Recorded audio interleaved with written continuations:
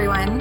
Thanks for joining us on the GYST podcast, where we discuss topics to help you get your together.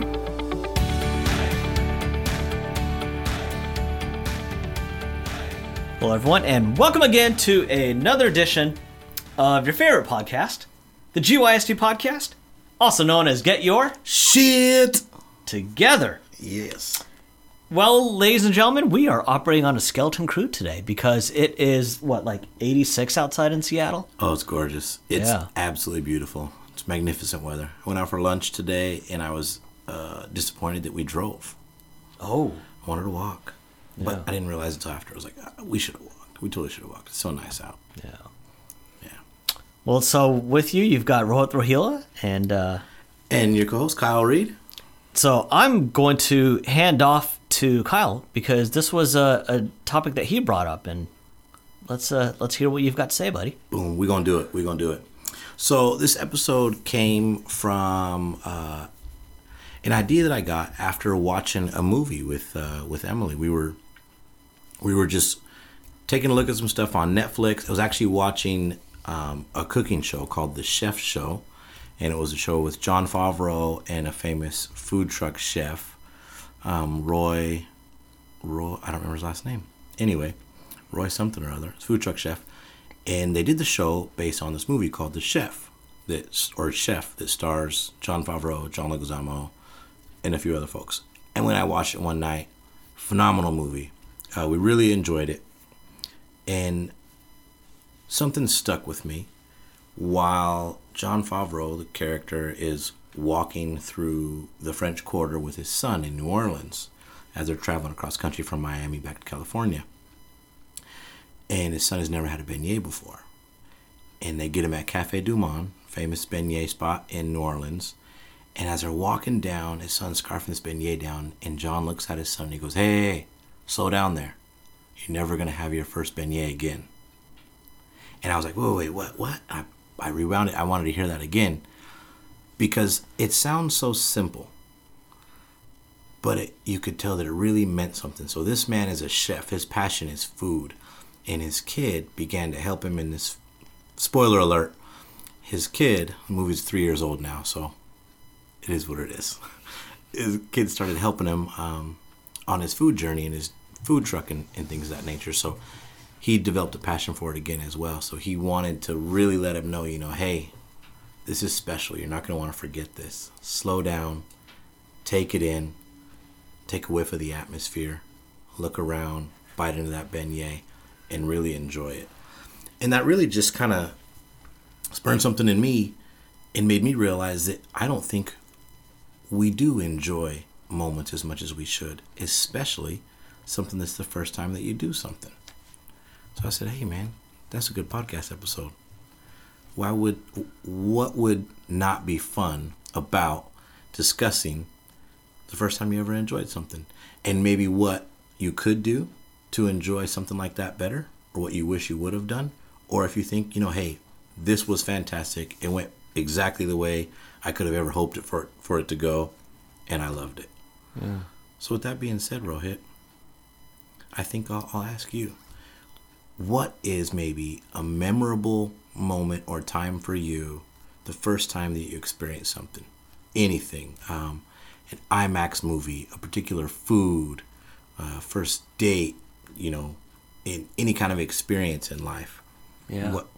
Do you have anything that comes to mind? I'll always remember the first time I shot up some heroin. Oh, man. Just intense. Did you vomit afterwards? Because I sure did. Holy shit. No, so there is one moment that I'll remember, and it was my first baseball game.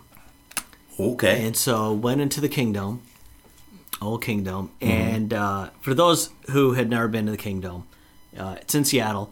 It looked like a factory. It was just gray, industrial, concrete, like this big. Dude, we gotta get some pictures of it. Right? Yeah. And so I go there with my dad, and so we were walking around the outside of the actual building to get to the floor that we're at. And again, it's all gray. So then you step inside, and just again, just more gray hallways, just really dark and stuff like that. And then we find where our tickets are. And I remember turning around, and from all this gray, you see this tunnel where it's all green. And as I'm walking out, here's the stadium. It just opens up in front of you. And there's the baseball field. And there's all the different things that I recognize, like the blue wall where Jay Buhner plays. And there's Griffey like in center and all this kind of stuff. And I'll always remember that moment because it was just like a horrible experience until you walk through. And then there's this game that I love. And I remember that because it's something that I can look back at now and really have a fond memory of. Like stadiums these days, like Safeco Field, T-Mobile Park. T-Mobile Park is not like that. Like as soon as you're in, you can see everything. I mean, it's a beautiful building, but it doesn't have that closed corridor type of feeling. No, the way that the Kingdom had these concourses like around the edge of everything, you couldn't see anything. It was just an aisleway. Yeah, with food courts and bathrooms. And I've been to a few other stadiums, Wrigley, AT&T in San Francisco and things like that have that old type of feel. But that is a moment that I'll always remember. That's awesome. Oh. And what about you? Like, how old were you? Hold on. Oof. Like estimate, do you even remember? I don't. It had to have been... I really don't remember. I'm guessing middle schoolish time frame. Yeah, that I don't remember. Yeah, that's still awesome though. But you remember the important things. Yeah. So those are the things that you remember: walking through the hallway, not seeing anything, wondering like, what is going on? What is this place? Yeah. And then you see all these things you recognize from TV. Yeah. That's awesome. I like it.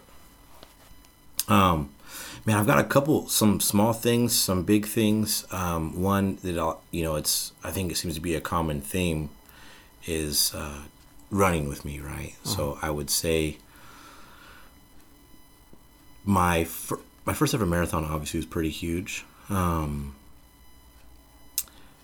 There was a lot of things leading up to it that I had to do, so I prepared quite a bit, but actually doing it and being in the moment, I would say the amount of support that I got was just phenomenal. It's probably 10 or 12 close friends. My dad, brother, sister, sister-in-law now, as well, were all there also. And the experience itself, I stayed at my brother's house the night before. Him and his now wife were out at dinner. I just stayed there. I had like pasta. I chilled in the morning for breakfast. I had a little bit of pasta, noodles, and eggs. Yeah. I walked from his house to where the race started at, downtown Seattle. And just being in a race that big in those corrals, 30,000 runners, with a different color bib than most of the runners because everyone's running a half and not as many people are running a full. And I'm thinking like, oh man, like. And did this race have a name? The Rock and Roll Seattle. Okay. Yeah, Rock and Roll Seattle Marathon and Half Marathon. So I had, I almost had like a little bit of doubt and insecurity in myself that, hey, I have this full marathon bib. Are people looking at me like, he's really running the full? Or are people looking at me like, wow, he's running the full? Yeah. Right? I questioned how people viewed me. Why was I worried about it? Right? It was new to me. It was a new experience. I had some insecurities about it. And I had some doubts myself if I could even finish it. Because I'd never run that far before. But doing the race, I remember so many little things throughout it. I remember Wear Blue, Run to Remember is a program where people wear blue to support veterans that have made the ultimate sacrifice. And there's this mile along a park along this lake, and there's pictures of everyone, of all these fallen soldiers. Oh. And there's people that support along here, and there's waving flags, clapping, And it was just a super emotional area and part of the race because you felt people that were doing this for lost loved ones and things like that, and came out to support. So that was really, really huge. And then two of the most memorable moments for me were, that was huge. Another one was part of the race went over the I-90 bridge and back. Mm-hmm. So pretty much Mercer Island and back to Seattle. And you're at mile like 22, 23 or something like that ish as I'm crossing over the bridge. And it's super hot that day. You're on I-90, there's no shade anywhere. It's like you're in the middle of the lake, right? Running across a bridge goes over this big ass lake. I see my brother and his wife and my dad on their bikes. They rode their bikes over there to get to the edge of the bridge to cheer me on as I start, before you go back in the tunnel. So that was like a huge spark of energy that I was like, went through the tunnel strong, and then of course struggled again a little bit more. But then towards the end, I didn't expect to see them before the finish. I figured I would see them afterwards. But I'm rounding the corner and I'm running as strong as I can. Not very fast at this point, right? But it's everything I got left in the tank. Running on fumes, leaving it all out there. And I turn left around this corner to come back in towards Seattle Center, where the finish line was probably a couple hundred yards away. I see my dad and my brother, and they're trying to get a picture. So my brother's like running with a camera in his hand. My dad's kind of like running with me to get a picture. And they both just jump over the rope and run with me. And I just, at that moment, I was just overcome with joy and emotion. I was like, I'm really about to do this. I'm about to finish. My dad and my brother are right here by my side. Like, what could be better? This is phenomenal. And then I look over and I see Emily on the other side over this big metal railing that's probably just as tall as she is. She's super short. She's like 5'1", 5'2" on a good day. She sees that my dad and my brother are running with me, so she looks back and forth and jumps over this railing and starts running right next to me as well and cheering me on as I finish. And that was probably one of the most amazing feelings that I can remember in a long time. The support that I had, the feeling of satisfaction that I was able to complete a pretty huge goal that I wanted to complete, and just to have those people there. The other ones that I did, I don't know. I've done a couple and I could tell you, I guess, like certain areas that were cool and it was fun, but it was painful and frustrating. But that very first race, man, that very first full marathon, I'll never forget it. I'll never forget the feeling I had when I crossed the finish line. I'll never forget the feeling I had running through the Blue Mile. I'll never forget the feeling I had going over I-90 bridge and then seeing my brother and my dad and them. I'll never forget the feeling I had at the park when we came through. It was probably like mile 10. I felt fine, feeling strong, running good. But just to see Emily and Marla and Chris and Sam with signs waving and shit, you know, because there's so many roads blocked off. It's really hard to get to these places. So to see the commitment that they had to get there to support us, it was huge, man. I'll never, ever forget that. It's phenomenal. Yeah. One of the things that I really like is, and we talk a lot about what this podcast has meant for other people, you know, our listeners that we get feedback from. That sometimes I think we maybe forget what it means to us. And hearing you talk about that just reminded me, like, because we've been doing this for 3.5 years, we have a heightened sense, I believe now, of living in the moment, of an appreciation of, let's try to remember as many of these details, because we recognize that this is a highlight in our life. Yeah. Whereas before it would have just been, oh yeah, you know, I did it and it was cool having everyone there. Now, when you were feeling down and maybe a little alone, you can relive that moment now because you paid so much attention to it, and know that you are loved and bring you right back to that place at any time. Yeah.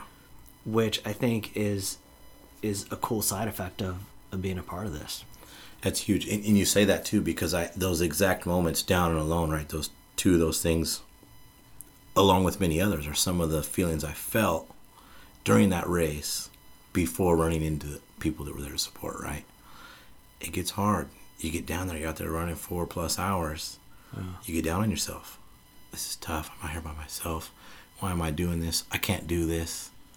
What am I thinking?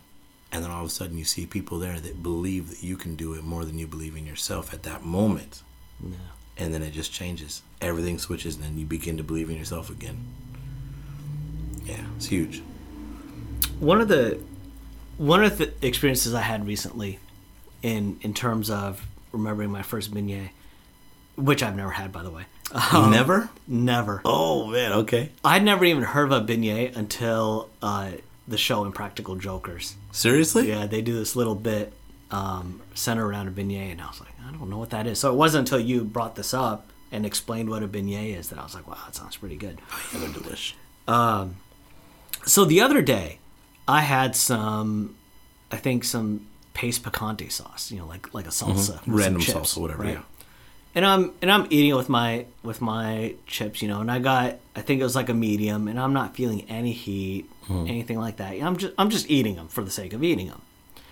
And then I realized like I'm eating them just for the sake of eating them. Oh. And so I took in some water, cleansed my palate a bit, and then closed my eyes and took another chip with a good amount of sauce on it. And I concentrated on it. Now all of a sudden I could taste the heat. I could taste the tomatoes and the onions and the bell peppers and what's interesting is I think about expensive stuff all the time. I had a friend of mine bought me like a chocolate that was like I think $15 for just like a little piece, right? Oh, wow. Like a really expensive one. And at the moment, I ate it, and I was like, in my head, I was like, it's pretty good. I didn't really think anything of it, Yeah. But because I knew the price of it, it was more expensive. Because I knew it was more expensive, maybe the flavors were heightened a bit more than I normally would have experienced. So, for example, like pizza. You go get pizza all the time. Yeah. And you're hungry and you just eat it and you don't really think about anything. But then you go to like a fancy pizza place, maybe one that you see on TV, and they're like, wow, this is so good. You can taste the tomatoes and the cheese is really stretchy. And what they're doing is when they taste stuff, Queuing you up. they're setting you up to appreciate the intricacies of the flavors and not just eat it for the sake of eating it. And because of that, I try to do that more now and try to make things more of an experience, especially when it comes to my first bite a lot. Mm-hmm. I don't know if you've noticed, but I do. When you eat, I like to, this is going to sound awkward, but I like to watch you eat. Whenever we go to lunch or dinner or whatever, yeah, I just enjoy watching you eat because you look like you're thinking about it. Yeah, which is why it's funny because a lot of people are like, oh, do you like it? And I'm like, let me think. You wait and you chew on it and you'll take another bite. And you're always like looking up to the sky, kind of tilt your head a little bit like a dog that's like, huh? Because I think we don't take the time to appreciate things. No. Like the first beignet. Yeah. To the son in this movie, it was probably just, oh, here's a pastry that I'm eating. Yeah, here's like a donut type thing. Yeah. Yeah. And not really thinking anything twice about it. And it's not until we think about what we're doing. Because I think there's a problem in that when we're bored, we eat. Yeah, oh yeah. Or the other thing is when we're in social atmospheres, we eat. Mm-hmm. We did a challenge a long time ago when you have to go to a dinner by yourself. Oh, right? yeah. Remember that? Yeah. I forgot where you went. Pomodoro. Oh, that's that Korean barbecue? No. It's an Italian restaurant in Proctor. Hey, was it called Pomodoro? I think it's called Pomodoro. I gotta look it up. I can't remember. But it was phenomenal. Had you been there before? Yes. So, how was the experience of going there alone compared to when you go with other people? Strictly on food. Light years away. Because you're there with yourself and your thoughts, right? Because another part of the challenge, right, was to not use your phone or anything like that. Can't even bring it in. Left it in the car. So, every sense is heightened, right? And even though I don't have cues, like you say, like with a commercial, this cheese looks so gooey and this marinara is so tangy and delicious, right, with a piece of pizza, I didn't have those mental cues. I had less distractions myself. So I was able to focus more of my senses on what I was doing and what I was eating. So I found that I critiqued it a little bit more, but I also enjoyed it a little bit more. That's I would say that's part of that experience I didn't expect to get out of it. That I really was like, holy cow, this is crazy. And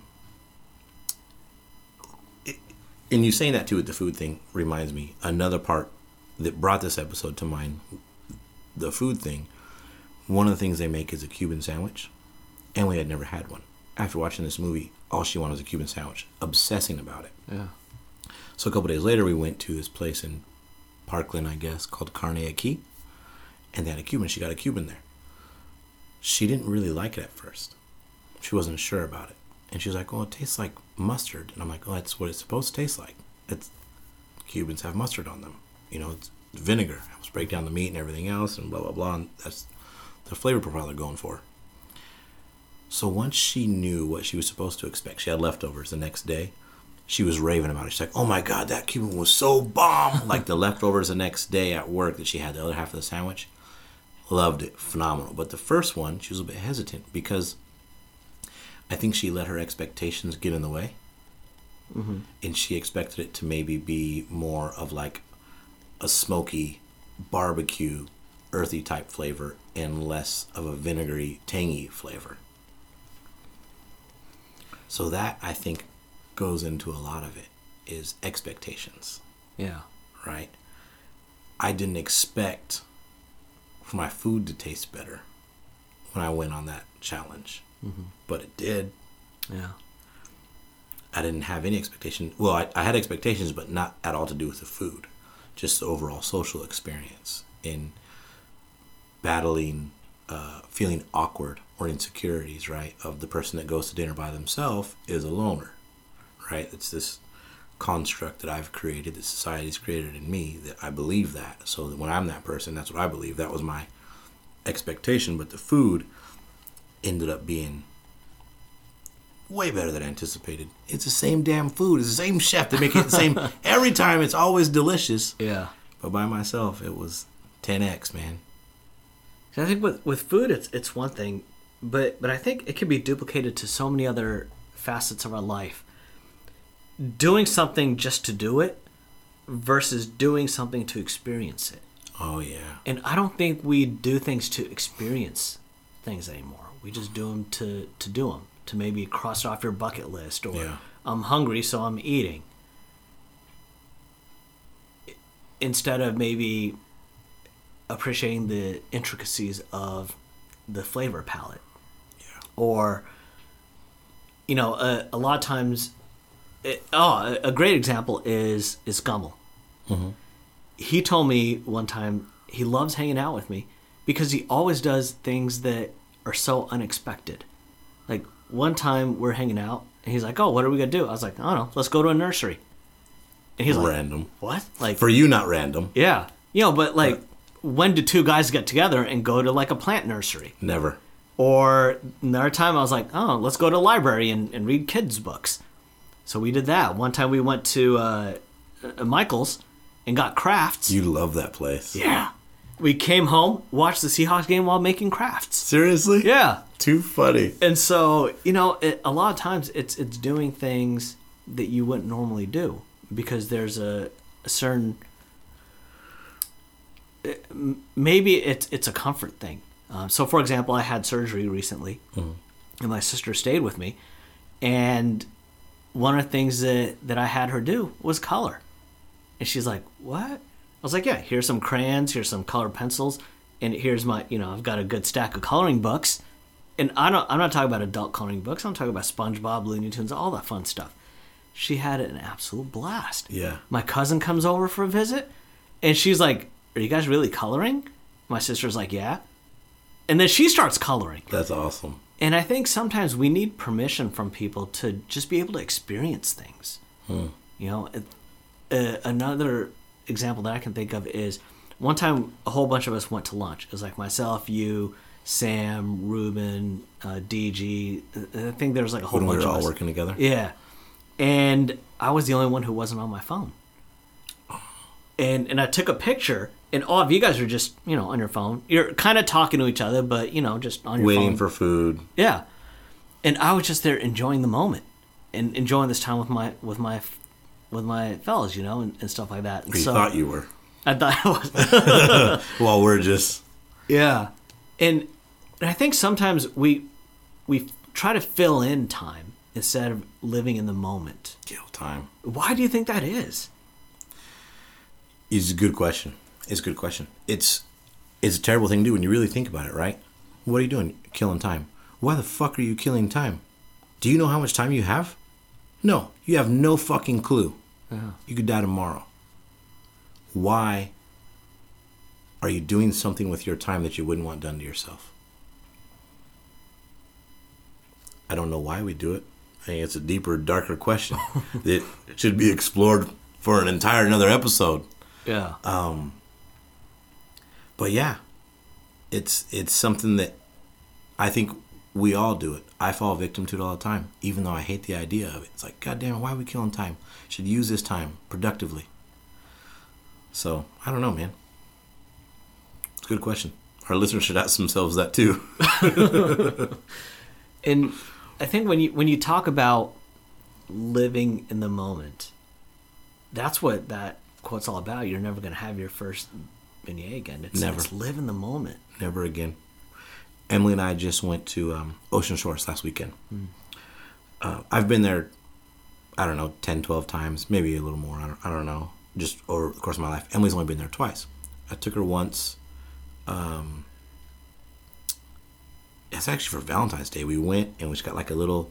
It was a cabin, I guess, but it was like the size of a bedroom. It was tiny, super cool, super cute. We had a good time, but it was off season, not much to do. We went this past weekend right after the race I had Saturday morning. We drove pretty much like an hour or two after that race, and we just chilled on the beach. We went and got mopeds. First time she'd ever rode a moped in her life. Because I was like, okay, well, if you're not comfortable, we'll get one and you can sit on the back. And then she saw this place had pink ones. And she's like, oh, I want to get one. I'm like, all right, hell yeah, we're doing this. So she killed it. She loved it. She had a blast. She was like, I was terrified. I was like, but you're doing so good. And I'm like, you know, it's okay to be scared. It's fine. But you're doing good. And she really enjoyed it, right? So she did something she was terrified of and really, truly enjoyed it. Took the moment in. Now, one thing that happened to me that really, it bothered me a little bit inside, but I understand it. We were stopped for a minute on the beach, and I was like, hey, you know, what do you want to do? You want to go down? You want to go this way? You know, hey, when you do this, do that, or, you know, stay over here because sand gets soft over here and it's hard to go. This and that, right? And she's like, okay. She's like, hey, put this on the snap. So she wanted me to take like a video of her. I was like, okay, cool. So I got out my phone and I was like, all right, start moving a little bit. And then when I tell you go, go. So I'm barely moving and I'm using my phone with my right hand, not using the throttle, but it's going. And I'm like, take off. So I start recording her and I go to save it or whatever. And this guy's watching me do it. He's got his dog there and I'm barely moving on this moped, trying to fumble with my phone. And he's like, man, you got all this and you're on that thing? And I was like, I was just, you know, my mouth kind of dropped a little bit. I didn't really have nothing to say. And I just kind of like laughed. I was like, yeah, you know. Yeah. And I was like, I get it. And we were truly enjoying the moment. And Emily wanted me to take a quick picture or video of her because it's her first time. She wants to document it. I think it's great, right? I'm all about it. And the perception was something else, right? The perception was because so many people don't enjoy the moment and are on their phones or whatever it is, that he assumed it was the same exact thing. And I was kind of like a little hurt by it. I was like, oh man, because I was really enjoying everything about it. Wasn't touching the phone, nothing. We barbecued on the beach, sat in beach chairs next to the car on the beach, and just sat there, listened to music, drank a beer, fell asleep on the beach. I got one side of my face is darker than the other. I don't know if you can tell. But that was a run-in I had with the other side of that, right? And it stuck with me. Obviously, I'm talking about it right now. So, well, it's true. I mean, you take a look at social media and just the impact that has. It's no longer let me enjoy my first beignet. It's let me tell the world I'm enjoying my first beignet. And I don't know why we do that. Sorry. There's one thing that I want to start changing in my vocabulary, and it's something that I do, I hold other people accountable to in seminar, and that's instead of saying like more general terms, I'm just going to say me. So instead of saying I don't know why we do that, I'm going to say I don't know why I do that, and then own up to it. But on Instagram, I'm not posting stuff every day. But sometimes when I have an experience of a day, like for example, tomorrow is going to be an experience of a day. We're going to Everett, going to Funko Pop, going to do some other stuff. That's something that I want to capture and share. Mm-hmm. Because it helps me identify moments of living life. I take tons of pictures. I right now have well over 50,000 pictures I've taken in my life. Oh, shit. And I know that because there's this new libraries service that I'm thinking about doing. And it said, for free, it's up to 25,000. They're like, the majority of you are going to fit into this. So I was like, okay, yeah, I'll create my free account. And I started moving stuff over and it said, you have 50,000. So I was like, oh, okay. Damn. But a perfect example was today. I was talking to one of my friends, Jessie from school that I went to college with. And she was like, yeah, I didn't really take too many pictures of me when I was a little bit younger. I was like, oh, here you go. And I just started shooting off a whole bunch to her. And she's like, I always used to be so annoyed with you when you would take pictures. But now, like, looking back, like, I'm so thankful you did. And here's the reason why I take pictures. And a lot of people make fun of me because I don't post them on social media. Because that's not why I take pictures. Maybe I'll do a group shot. I'll do that on social media. But I do it for a couple of reasons. One, so I can remember that moment. And then two, so I can reflect on it.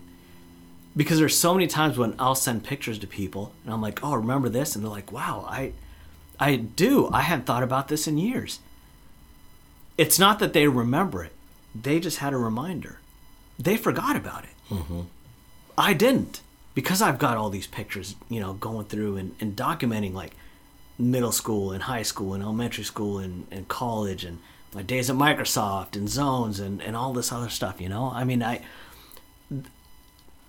my cousin said something once that was really deep. And he was like, someday someone's going to take all your memories, hit Control-A, delete. Damn.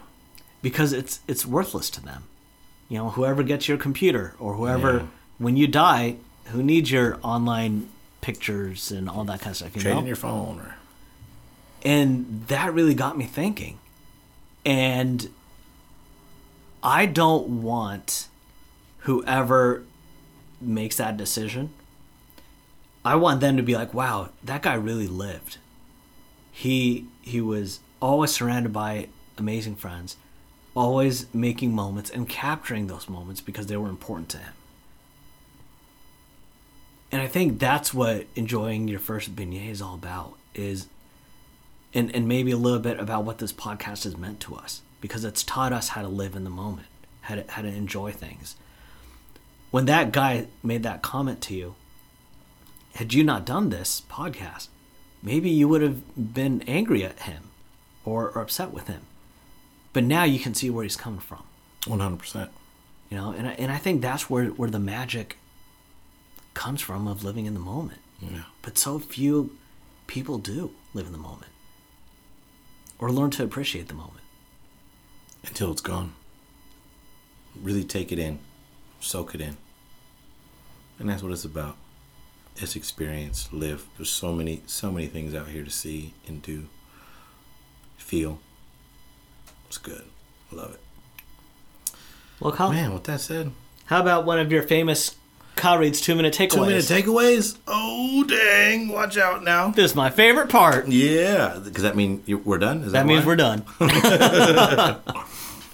So, appreciate y'all tuning in again this week to the GYST podcast. This week's episode was all about living in the moment, paying attention to the things that you experience in life. And this is an ode to a quote from the movie The Chef. Quote by my man Jon Favreau's character. Slow down a little bit and enjoy that. You're never going to get your first beignet again.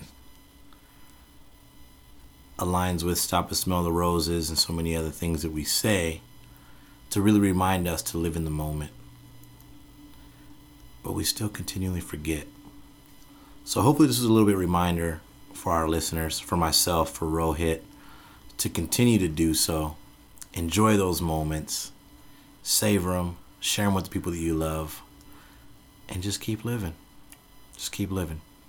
So, GYSTers, thank y'all for tuning in this week. We appreciate you. And go check us out next week for another favorite episode. Another episode of your favorite podcast, the GYST podcast. Bye. Thanks, everyone, for listening to our GYST podcast. We hope you learned how to get your together.